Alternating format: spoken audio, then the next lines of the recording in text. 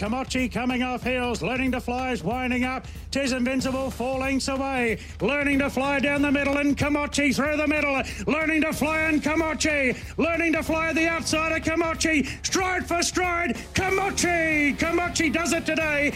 Kimochi a half hit on the line to learning to fly. On Sky Sports Radio and Radio Tab, this is the Big Sports Breakfast Weekend. And welcome back to the show with Dino and Ray. That was Kimochi winning yesterday. Great moment for trainer Gary Portelli. Dino, I think we might have found him somewhere on the Hawkesbury River having a fish. Gary Portelli, good morning. Good morning, Sam. Are you out the Hawkesbury or where are you, mate? Yeah, just threw our lines out just now, mate. Fantastic. Got up nice and early, had a look at all the horses and got in the car and up at Brooklyn. Fantastic. We might be drifting a bit too quick. So. Okay. Well, you're coming through loud and clear, mate, which is great. And congratulations with Kimochi yesterday. Gee, she deserved that, Gary. She did. She's probably one of the most consistent fillies in Sydney, having 9 starts yesterday, 1 win and 8 placings and 2 Group 1 placings. So she's really turned it around yesterday and got the job done. But you were a bit concerned there. You were saying immediately after the race when Learning to Fly loomed up, you thought, oh no, here we go again. But as you said yesterday, she climbed off the canvas, Kimochi. She did. She got held up for a couple of strides there, just changing directions when Learning to Fly was at a top. And I thought, oh, she's got us. Here we go again. Here's another second placing. But she dug deep. And I think that residual fitness that we've got from the big preparation, where she went to Melbourne for the 1,000 Giddies, had just that little bit fitter than the second horse, and I think that's going to be augurs well for the next race when we take her on the Group 1 level. And that's the Surround Stakes in 2 weeks. She must be a tough filly, Gary.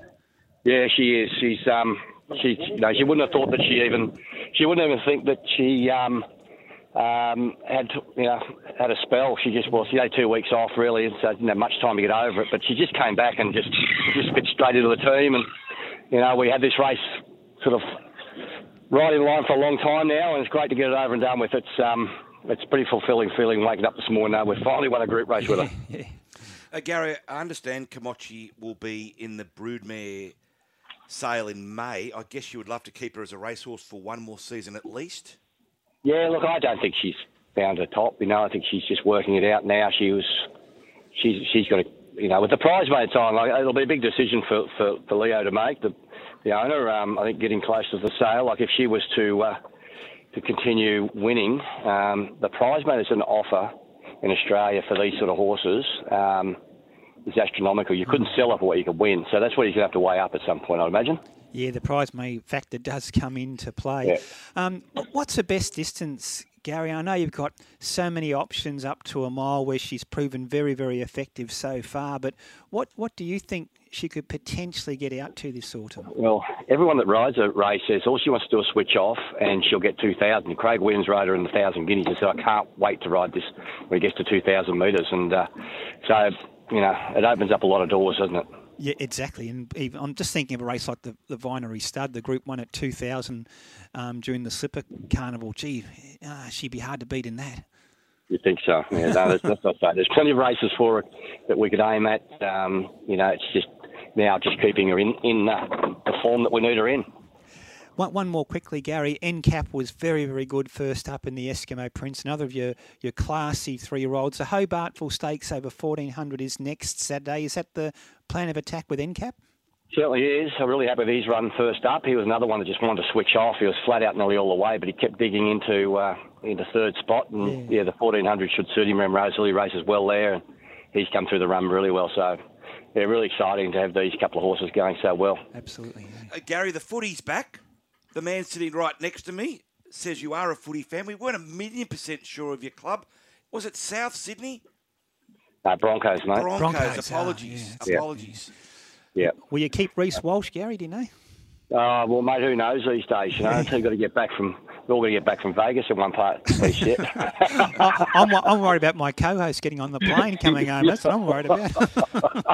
Hey, Gary, are you a keen fisherman? Do you get out there a lot? Does it relax No, you? I don't get out enough. No, we'd planned this. I've got my young Blake Harper this weekend, so we said, let's do something. Let's go get out early and we'll get out in the water. And it's good that I've got my father here as well, so 3 of us get out and do it every now and then. And it's just good. We haven't had a bite yet, but that's pretty typical of our fishing. Oh, your luck will change because it changed for Kimochi yesterday, Gary. So stay sod. Sorry, Dino. Gary, why don't you do what I do and go and just buy some fish? Well, I usually find something on my home. Don't worry.